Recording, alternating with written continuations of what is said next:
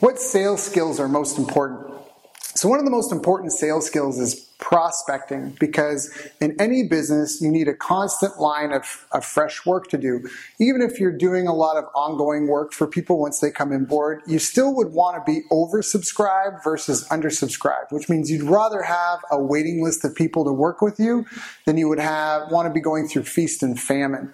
So feast and famine means that you're trying to get sales and you get some sales and now you're busy delivering to those people, and since you're delivering, there's no one getting the next client ready, and so when you're done, now you're hungry because you've spent the money or you've been living on that money you just made, and now you got to go get some more. So prospecting is the concept of keeping a steady flow of potential customers through your business. It's about constantly getting your message out there so you can build awareness, so people can like you and engage with you, and then come in to find out more about you, what you do, and if you fix a problem they solve.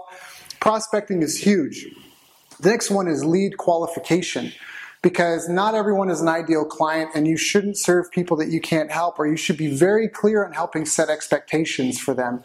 Otherwise, they might be happy. If they think one thing and you're thinking something else, there's potential for some interpersonal disaster here. So you really want to be able to qualify properly. What does that mean to qualify?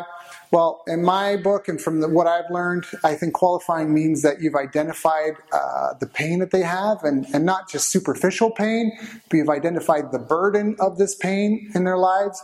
You identified a budget that they have to spend on this, or they understand the cost of the burden of not having this fixed, right? Either now or in the long term. And then also you figured out whether they can make a decision or not, or other people need to be involved. And then the kind of timeline that they're looking to take action on. Once you know the answer to those questions, you could say that this person is qualified or not qualified yet. And then you would be able to determine what to do. If they're right in every aspect, but the timeline doesn't match, then I would suggest that this person just needs to be kept in touch with, because they're not ready yet. People don't buy when you want to sell. They buy when they're ready to buy. You can nurture them along that process, but you can't push someone faster than they're ready to go. I would say that you shouldn't push someone faster than they're ready to go. So first, you really want to make sure you got prospecting and qualifying down. This is going to make up the bulk of your work, because a lot of people just aren't going to be a good fit. And then you're going to want to get into the negotiation process, where you're answering questions with them, and they might have objections or concerns, and you shouldn't be afraid of that. When people bring up these objections, they're actually just trying to see clarity on how to move forward.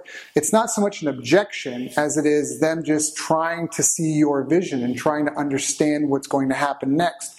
And so that's where you have to have good communication skills, negotiation skills with people.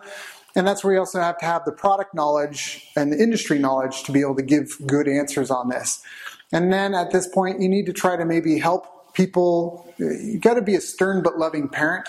People say closing. That is closing. But if you've done the prospecting and the lead qualification stuff right, the closing kind of happens naturally, because people feel comfortable, they feel respected, they feel heard, and they feel understood. And so now it's just talking about what are the next steps. Like, hey, we talked about, your need, the budget, if you can make the decision, the timeline you're comfortable with. This is a match. You asked the questions that you had. I asked you if we can, if these things matter most to you. Like, what matters most to you about this product? Okay, great. If our solution has all these things that you want, does that mean we can work for? Would you work with us? Yes. Okay. Boom, boom, boom, boom, boom. Or you can be like, hey, we don't have all of those. I'm going to tell you right now up front, because I think it's important that there be trust and honesty. And it's a really important thing. A lot of people, they're just focused on getting that paycheck. But you just have to understand business is a long-term game. And you're just going to, even if you don't have an honest bone in your body, even if you are the incarnation of evil incarnate, it just makes business sense to do business with as much love and integrity as possible. You're going to get more referrals. You're going to take better care of people. They're going to feel better taken care of and loved and respected. They're going to leave you better reviews.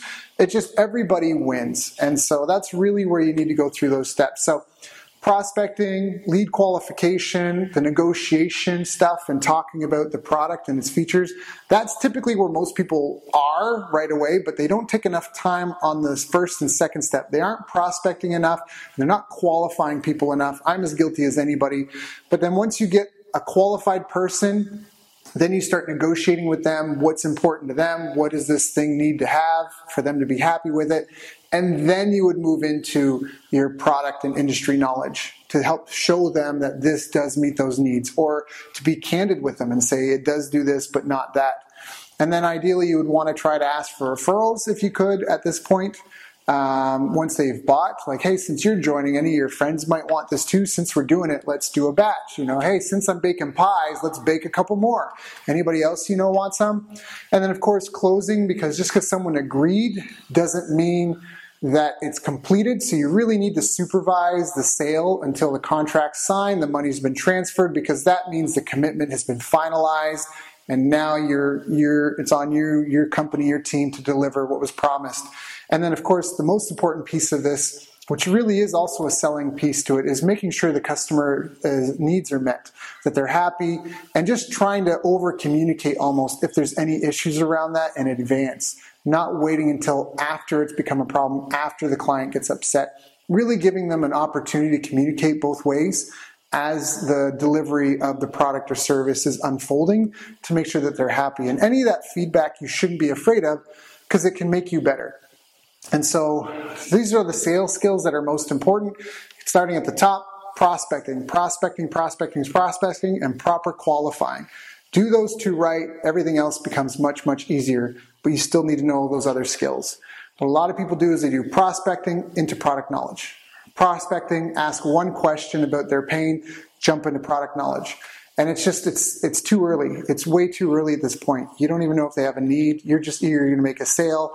I've done it as much as anybody else probably, but when you follow what's proven to work, when you take your ego out of it, when you take your personal interest out of it, and you really try to just be in service of the other person, they feel it, they become more comfortable. They might be willing to forgive some of your shortcomings, and then the sale is made. So at the end of the day, all a company is a group of people solving the problem of another group of people via a product or service. So all of this stuff needs to be done with love. You can be competitive, you can be ambitious, you can be an A-type go-getter if you want, but you have to remember that at the end of the day, I know you want to make money because you want all these things that the money's going to let you do, but it's only...